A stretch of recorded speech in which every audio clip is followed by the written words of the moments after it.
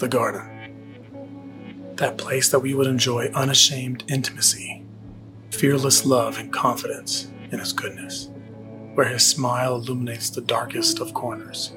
Shadows don't exist. That place we were made for, meant for. The center of His heart, where not only are we lavished by His unending affection, but the place where our hearts can accept that drink without the hiding, without the shame, unable to see anything but His beauty, our own.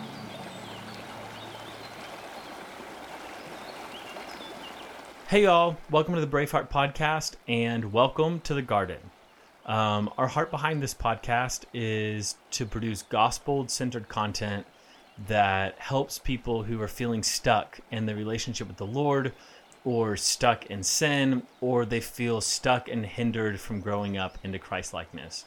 And The Garden is a 12-week series that we're just now starting, where we will be going back to the garden and exploring the gospel message from the very beginning. This is the first episode, so stay tuned for the next 12 weeks.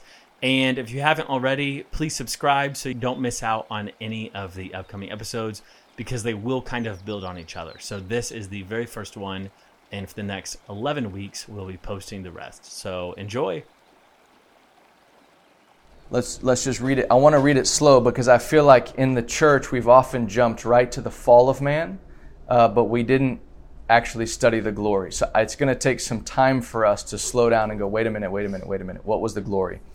So he says, let us make man in our image after our likeness, and let them have dominion over the fish of the sea, and over the birds of the heavens, and over the livestock, and over all the earth, and over every creeping thing that creeps on the earth.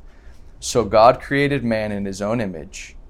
In the image of God He created him. Male and female He created them. And God blessed them, verse 28, and God said to them, be fruitful and multiply, and fill the earth and subdue it, and have dominion over the fish of the sea, and over the birds of the heavens, and over every living thing that moves on the earth. And God said, behold, I have given you every plant yielding seed that is on the face of all the earth, and every tree with seed in its fruit. You shall have them for food. And verse 31, and God saw that everything that He had made, and behold, it was very good. And there was evening and there was morning the sixth day. And let's jump into Genesis chapter 2, and then we're going to see the creation of Adam here. And so just stay with me. Thus the heavens and the earth were finished, and all the host of them. And on the seventh day God finished His work that He had done, and He rested on the seventh day from all His work that He had done. So God blessed the seventh day and made it holy, because on it God rested from all His work that He had done in creation. These are the generations of the heavens and the earth when they were created, in the day that the Lord God made the earth and the heavens, when no bush of the field was yet in the land, and no small plant of the field had yet sprung up, for the Lord God had not caused it to rain on the land, and there was no man to work the ground, and mist was going up from the land and was watering the whole face of the ground. Watch this. Then the Lord formed the man of the dust from the ground, and breathed into his nostrils the breath of life, and the man became a living creature. And the Lord God planted. Say planted. Isn't that interesting? Doesn't say He just created it or spoke it. He actually planted the Garden of Eden. Like He took care. Like this is a romantic God. He literally planted a garden to put a man in. He didn't just speak it and say, hey, I'm going to speak it like everything else. He planted it. That's cool to me. I've done some planting. That takes time, takes intentionality. Yeah. And there He put the man whom He had formed. So picture this. He takes this dust, He breathes upon it. It's in the image of God. So He fashions this dirt in His own image. You got to picture this. Like this is so intimate. And He takes it so close to His face, and He breathes, and the man takes in a breath, and then man breathes out, and then man has been breathing ever since. And so he's got this intimate creature. Now let me ask you, did Adam in that moment have a rebellious, sinful bone in his body? No. It's perfection. Because God created him, right? If he was created with a sinful bone in his body, then God would have put the sinful bone in his body. Are you guys with me? It's really important. He was pure and undefiled. He was God's best of creation. Like, it's the pinnacle of all his creation. Think about this. No other creature that he formed could have housed the breath of God. It wouldn't have fit because man was made in the image of God. It's like if my wife is 5'3" and she's 100 pounds. If I tried to get into my wife, I wouldn't fit, right? Because she's smaller than me. And so, like, God, like, he looks at a lion, or he looks at these things that represent aspects of his nature, but he wouldn't fit in there. He wouldn't fit in those vessels. So he created a vessel that was fit to carry himself, to carry his image, to carry his breath. And so there was this, I want you to see that there was this deep connection and pleasure that God had. And he said over man, he says, man, that's very good. Like, very good. And when God looked at man, this is part of the glory that we're talking about. When God looked at man, there was nothing inside of God that was disappointed, frustrated, or just waiting for him to screw up. We have to look at this, guys. In the church, we've jumped to the fall. We've just jumped straight past to when Adam and Eve, well, God knew they were going to fall, and so he was just waiting for them to screw up. Was he? Like, was he? Do you see that? Do you see him planting a garden and doing all this intimate work and just be like, all right, he's going to fold his arms and sit back, and he's like, I know they're going to screw up. And so it's just not the picture. And this is important. This is really important. So let's keep reading. So he put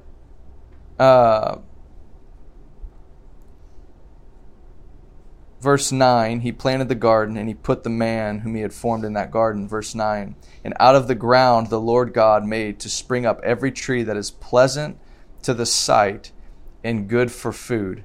The tree of life was in the midst of the garden, and the tree of the knowledge of good and evil. I want to make a quick note here. God values beauty. He says here that he caused them to spring up every tree that is pleasant to the sight. That's beautiful. God values beauty. God made beautiful things so that when man looked at it, he would go, wow, that's beautiful. And we live in a day where there's a corruption and a perversion of beauty. Yeah. And I feel like one of the highest values of the kingdom and part of the garden story and what we're meant to be brought back into is an innocence where we can look at things and people and life and go and recognize the beauty of God.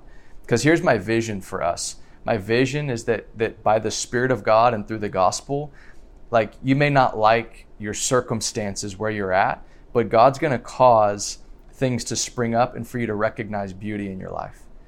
It's the nature of the gospel and the goodness of God. Is no matter what your circumstances are now, He's going to cause beauty to spring up in your life, and you're going to go, oh my gosh, I didn't realize that was there. I've got 5 kids. Like, I live in this tension all of the time. Like, I'm living in prayers that I prayed for 10 years ago.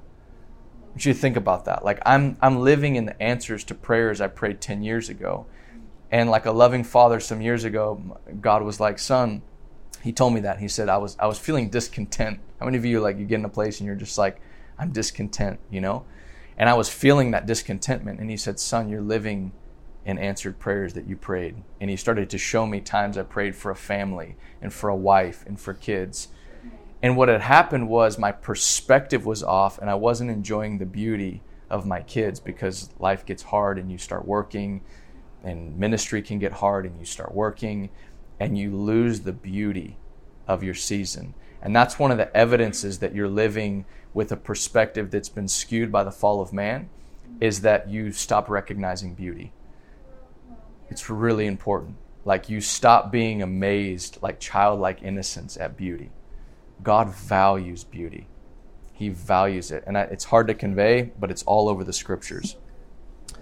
So check this out. So this is where it gets a little gnarly. So you've got the tree of life and the tree of the knowledge of good and evil. And it talks about the rivers, verse 15.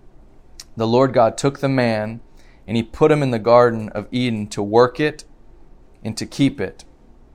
And the Lord God commanded the man, saying, you may surely eat of every tree of the garden, but of the tree of the knowledge of good and evil you shall not eat, for in the day that you eat of it, you shall surely die. So this is interesting. In this beautiful place of fellowship, a command comes forth, and he says, hey, there's this one tree, and it's the knowledge of good and evil. Now we're gonna dive deep into this in a minute. But the knowledge of good and evil was literally a tree that when they would eat of it, it would give them the knowledge of good and evil. It's profound, right? But I think it's important because, again, we're gonna look at the fall in a second. But the fall we have made about man's rebellion. We've made it about man's sin. And the fall primarily is about the knowledge of good and evil. And yes, there was a transgression of the command, but it's really important that you see that the command comes in the midst of this place of fellowship and intimacy. So watch this, verse 18. Then the Lord God said, it is not good that the man should be alone. I will make him a helper fit for him. This is amazing. Now out of the ground the Lord God had formed every beast of the field and every bird of the heavens, and brought them to the man to see what he would call them. And whatever the man called every living creature, that was its name. So here you see the first picture of God co-laboring with man in creation. This is so cool. This is part of the glory that we're being brought back to, is that Adam's co-laboring with God, and God's making things. Picture this for a second. Like, you got to slow down and let your heart and mind go into the text. Adam's there and he's walking with God. Can we just like all freak out for a moment? He's walking with God. They're together and they know each other, and like Adam's not feeling like he shouldn't belong there. That's all he knows. Adam doesn't even know, he knows nothing other than God in the garden. Like, it is so pure and childlike. I'm trying to put language to glory. You understand it's hard? So like we've got to get into the glory of God. So he's there and like I want you to picture God. He's like, all right, and he like picks up some dirt, and Adam's there, and he's like, God's like doing this thing, and he's spitting on it. I don't know, because he's got to make mud. It's got to form it somehow. It's got to be kind of muddy and clay. So he takes this, and it's like, and all of a sudden God just forms it, and then boom, a sparrow comes out, and he like holds it, and God's like, what do you think of this one? And Adam's like, sparrow. He's like, I like that. He lets him go. Like every creature. Do you know how many thousands of formed creatures there are? Bird and animal, elephant. Can you imagine him forming an elephant? Adam's like, he just did sparrow and now he's doing elephant, and he's like starting with the pillars of the legs, and Adam's like, oh, watch it. He's just like, wow, what's this one going to be? And there's just this like amazement. Like, how fun would that be? Like, it's just fun. We can get out of our religious mindset. Like, it's this cool, like God invited Adam into the creation process and was like, hey, I want you to name these things for me. That's so good. And he makes the elephant, and the elephant's like, woo, trumpets, this big thing, and Adam's like, elephant, that's definitely, and God's like, that's so good. Like, think about it though, like we just jump past all of this stuff.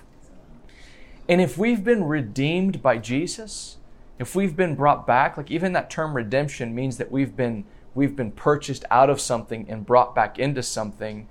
But like, I feel like we haven't done a good job like of articulating what we've been brought back into to build our faith and our expectation of what we can have in God. Because my faith is that we can have that with God and more. Like if our citizenship is in heaven as new covenant creatures with God, like we have access to the Holy of Holies, like, man, we should be enjoying this like innocence with God, this freedom with God. Does that make sense? So meditate on these things as you go. Like it'll take time, but like renew your mind to the fact that God and man had this like cool, amazing relationship.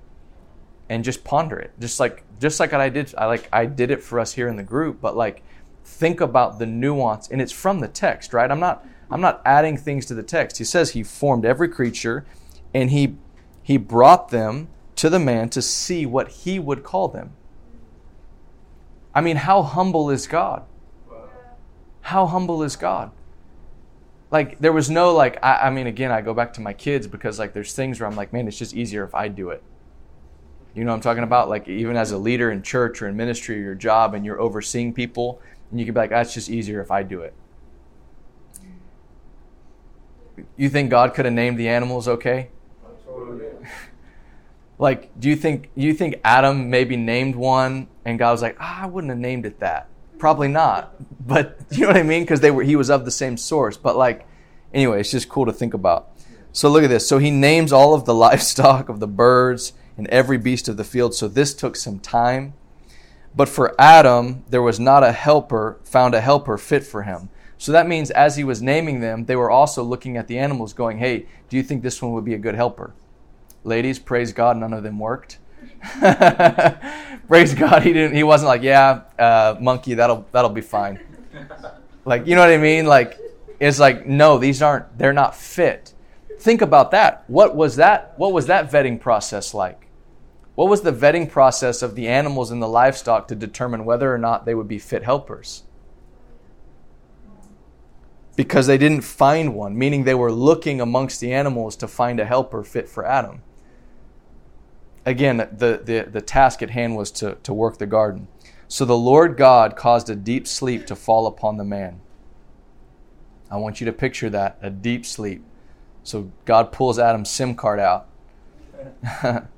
And while he slept, he took one of his ribs and closed up its place with flesh. And the rib that the Lord God had taken from the man, he made into a woman and brought her to the man. Then the man said, "This at last is bone of my bones and flesh of my flesh. She shall be called woman, because she was taken out of man." Gotta just go so slow. Therefore, this is so bizarre that verse 24 and 25 is right here. Therefore, a man shall leave his father and his mother and hold fast to his wife, and they shall become one flesh. And the man and his wife were both naked and were not ashamed. So let's go there, okay? Adam passes out. He doesn't know what happens. And when he wakes up, Eve is there. This has got to be the best day of his life. Next to being formed by God. And the first thing Adam saw was God. And he comes to life, and he just sees God's face. The second thing he sees after passing out is he sees Eve. This like crowning jewel of God's creation coming out of Adam's side. And you know what's so cool and prophetic about this? I know I've shared this before, is that when Jesus hung on that cross and they pierced his side, what came out of his side? Water and blood. And Jesus slept, right, for 3 days. And when he rose from the grave, his bride was formed through the water and the blood out of his side.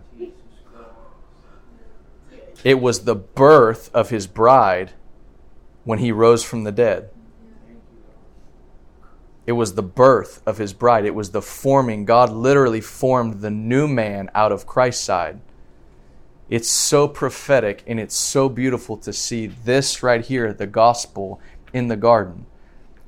God takes a woman for the man out of the side of the man. He was the first Adam. The second Adam goes to sleep, and God takes out of the side of the second Adam the blood and the water, and He forms a bride for the second Adam. It's incredible. It's so beautiful and intimate. Like that Jesus would open His side and go, man, we're born again through blood and through the water and through the Spirit. These three testify, John says, the Spirit, the water, and the blood. And that's how we're born again. That's how the bride is formed. And so this picture, it's not too far to say that with Jesus now, we're brought back to this place. We're brought back to this place of like, man, I can see you face to face. I encourage you guys, there's a song called Heaven's Knife by Josh Garrels. And he's, I think he wrote it for his wife. And he says, like the first man, I was cut so deep. But when I awoke from my sleep, my God, she's beautiful. And he starts singing about like this, and I think I just butchered the lyrics, but he started singing this song about when he saw his wife for the first time, and like the first man, he was cut so deep when he saw her, you know? And I was listening to that one day. I was driving into work, and I heard the Lord say, this is where He showed me this. He said, He started singing it to me. When I awoke from my sleep, then He started beholding humanity with a fresh lens. Why? Because His blood cleansed her. His blood washed her, and He says, behold, you're beautiful. Like God's response, Jesus' response to us after He rose from the grave was Adam's response to the woman. You've come from my side. Wow, you're beautiful. You're stunning to me. Oh, finally. So in all of this, I want you to see is that God desired, this is so, the foundation of your faith has to rest on the heart of God and the nature of God and the desire of God. And I want to tell you, because we're going to study this in the fall in the next segment, but guys, the thing that we are battling that you're going to see with the fall of man is our perspective of God got really jacked up. We lost sight of God, and we became obsessed with our own nakedness on so many levels. Man, since the fall, has been blinded to the glory of God, and he can only see himself. And he can see himself with a lens that he was never meant to see himself. And so I want you to know, and I'm gonna hop here. I'm gonna show you this in Ephesians 1 if you just want to hop there, because this is part of the garden. This will be new covenant. Ephesians 1. I want you to see, to close this out, I want you to see God's desire for intimacy and for union with you. Because if you look back at the graphic here, where we're headed,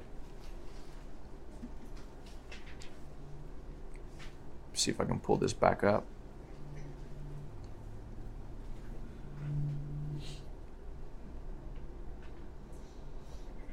Okay.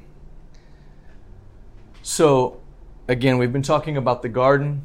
We're going to go to the fall. We're going to see the consequences, how sin unraveled humanity. We're going to see that God started a family with Israel, and He made 3 promises concerning Jesus. Promise of Messiah, the promise of the Holy Spirit, and the promise of His return. And if you look down here, this 4th one, the outcome of faith, is union. These are in order. So you have grace, salvation, righteousness, union, and fruit. I believe there is a divine order. There's a divine structure. When God told Moses to build their tabernacle, He said, I want you to do it according to the pattern that I've shown you, exactly according to the pattern. So their worship, Israel's worship, was according to a pattern.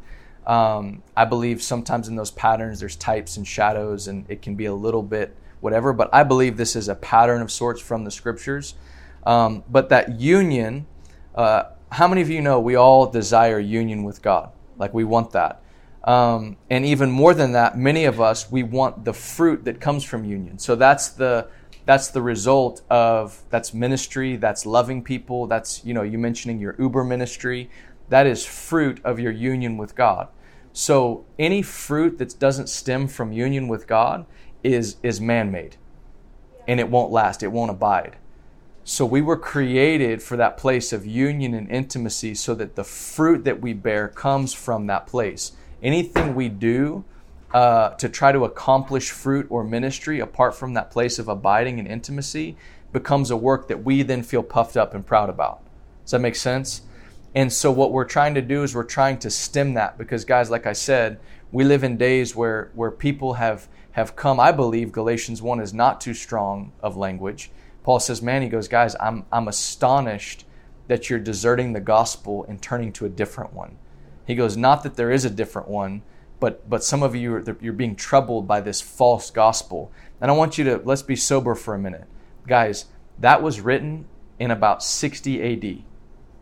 That means that letter was written to the church, to people who were alive when Jesus was still around.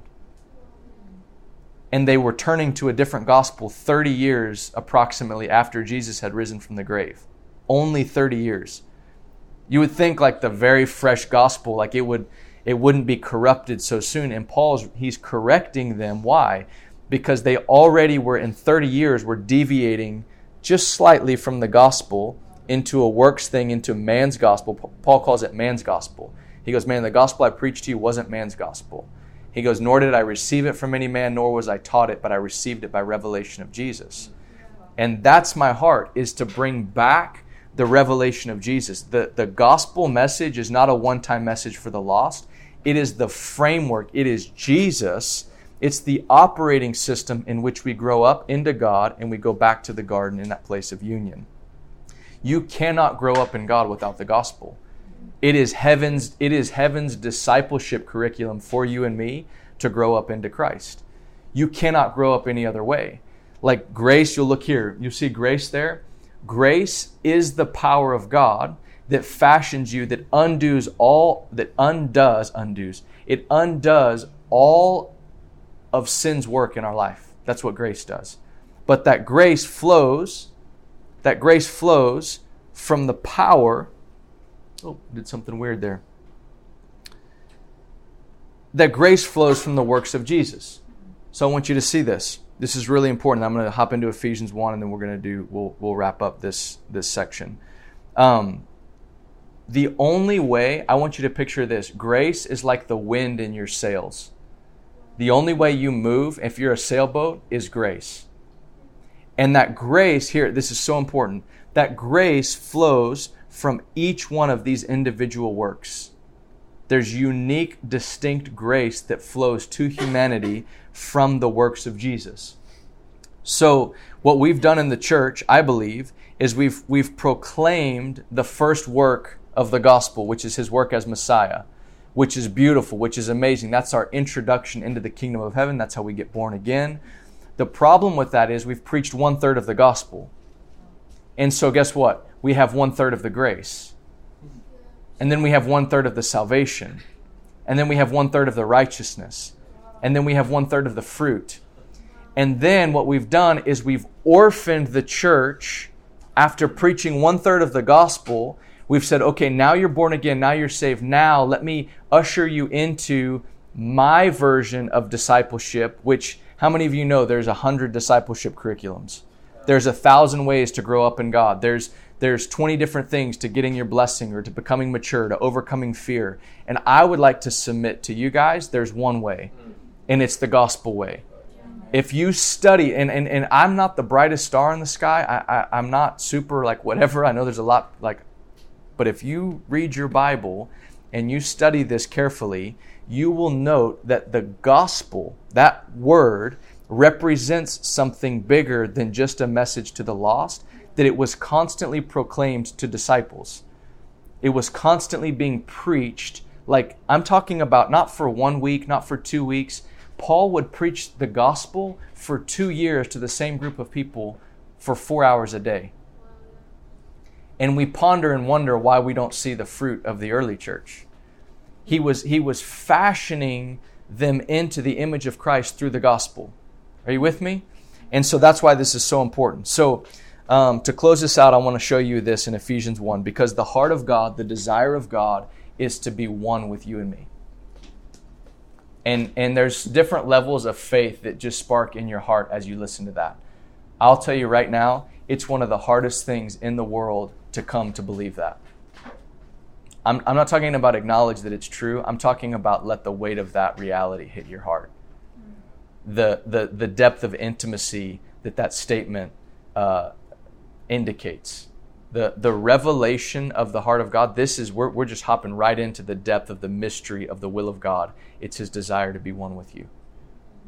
It's His desire. It's why He created man in the garden. If God was content by Himself, He never would have created man. He is a God of love, and so He wanted to bestow His love upon someone's, and He wanted to bring us into that covenant of love that exists in the Godhead forever past, forever for eternity. So watch this in Ephesians 1. We're gonna fly through this quick. We're not gonna be able to give it the time that it needs, but we're gonna go into it. Ephesians 1 verse 7, and we'll go to verse 10. Watch this. In Him, that's Jesus, we have redemption through His blood, the forgiveness of our trespasses, according to the riches of His grace, which He lavished upon us in all wisdom and insight. So I'm going to pause right there. You gotta slow down when you read Paul's stuff, because it's like run-on sentences, and he packs a lot of deep things in one sentence. Okay, so I want you to see we have two things. What are the two things we have in Him that he says? Redemption. Yeah, so we have redemption through His blood, and we have the forgiveness of our sins. That's awesome. Can we thank God for that? So we have that in Him. That's in Jesus. We have two things. We have redemption. Now again, redemption, if you study that word, it speaks of being brought back into something. That's why I'm so passionate about understanding the glory that we fell from.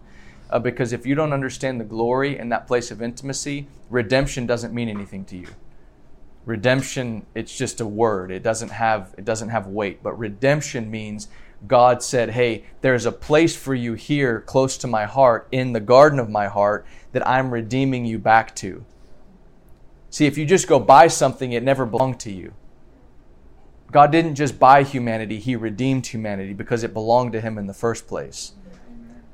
I want you to see your origin. Your origin is the heart of God and the face of God. Like your origin, where you came from, is just beholding God's face with a massive smile going, I'm so happy to be here. Like that's where you belong. That's what you were made for. And that's what He's redeeming us back into. And I'm telling you that. Why am I hammering that? Because if you don't believe that or know that, you'll settle for a carnal, cultural Christian life. You will. Because we live in a day of cultural Christianity where people are content having acknowledged Christ in a moment, but not carrying His nature and His conduct and enjoying the depth of intimacy that He purchased us for. We do, guys. And I feel like an unction, like my Bible says that God has fixed a day in which He will judge the living and the dead. Like He's coming back, and I feel this burn in my heart. Like, man, I want as many sons and daughters intimate and close to Him as possible, because there is a world that needs to be reconciled to our daddy. And the only way our world is going to be reconciled to our daddy is if your countenance becomes like His countenance. Because you can't fake countenance. You can tell when God lives inside of somebody, because their countenance displays the glory of God, and they carry themselves as a son and as a daughter of God. That's our aim. So look at this. We have those two things, redemption and forgiveness. Now those two things that He gave us in Christ are according to the riches of His grace. So He gives us according to the riches of His grace. Now watch this. This is so cool. So He's rich in grace, and He wasn't stingy with it, because it says He lavished it upon us. Lavish. What's lavish? When you think of lavish, do you think of like the bare necessities? No. You think of extra, right? Yeah. You think of above and beyond, like over the top. So it's like, hey, here's just enough grace, The lavishness of grace is like way more than you need. Okay? Now, when I think of lavish, I don't necessarily think of like, that's wise. Like how many of you here, like if I had you here and like we like, well, we want this to be nice. And so we paved everything in gold and like we spent like millions of dollars. Like how many of you would be like, you could have used your money better than that? Be honest. Like if you walked in here and this joint was like decked out in gold and like, you know, we had the night, you know, filet mignons for breakfast, you'd be like, dude, this is a little much. Like I'm not even hungry. Right? Like how's your ministry budget? You know what I'm saying? And you'd be like, hey, like, what's the deal? Like you wouldn't necessarily call me wise for doing that. True? True. Because we don't have the mind of God. Look at this. Look at this. He lavished us in all wisdom and insight. So now here's the kicker. We have presented the gospel. This is where we're going to close today. We have presented the gospel, and this is where we need a revival in the church. Help us, Lord. We've presented the gospel as redemption and forgiveness. But I want you to see this. Redemption and forgiveness according to the riches of His grace, which He lavished on us in all wisdom and insight, verse 9, was to make known to us something. And it was to make known to us the mystery of His will. What do I mean? I mean that redemption and forgiveness and the grace and the wisdom was God's way of saying, hey, I'm going to give you this to tell you something, to reveal something that was not known. There's a message hidden in the gift. That's the mystery of His will. What's His will? The will is the deepest desire of God. When I read the will of God, I reveal like it's what's deep in His heart. It's a desire. Don't think robotic like, oh, this is the will of God. Think like this is His deepest passion and desire. His will, like this is the seed of His desire. He says, guys, I gave you my Son. I redeemed you. I forgave you. I gave you all my grace according to my wisdom and insight because I wanted to tell you a secret about my heart. That's what Paul's saying. He goes, I wanted to reveal a mystery that has not been known for generations past. Why? Because it's been veiled to you. You've been blinded to it ever since the garden. And this is the mystery of His will. Watch this. According to His purpose, which He set forth in Christ as a plan for the fullness of time. This is it. To unite all things in Him.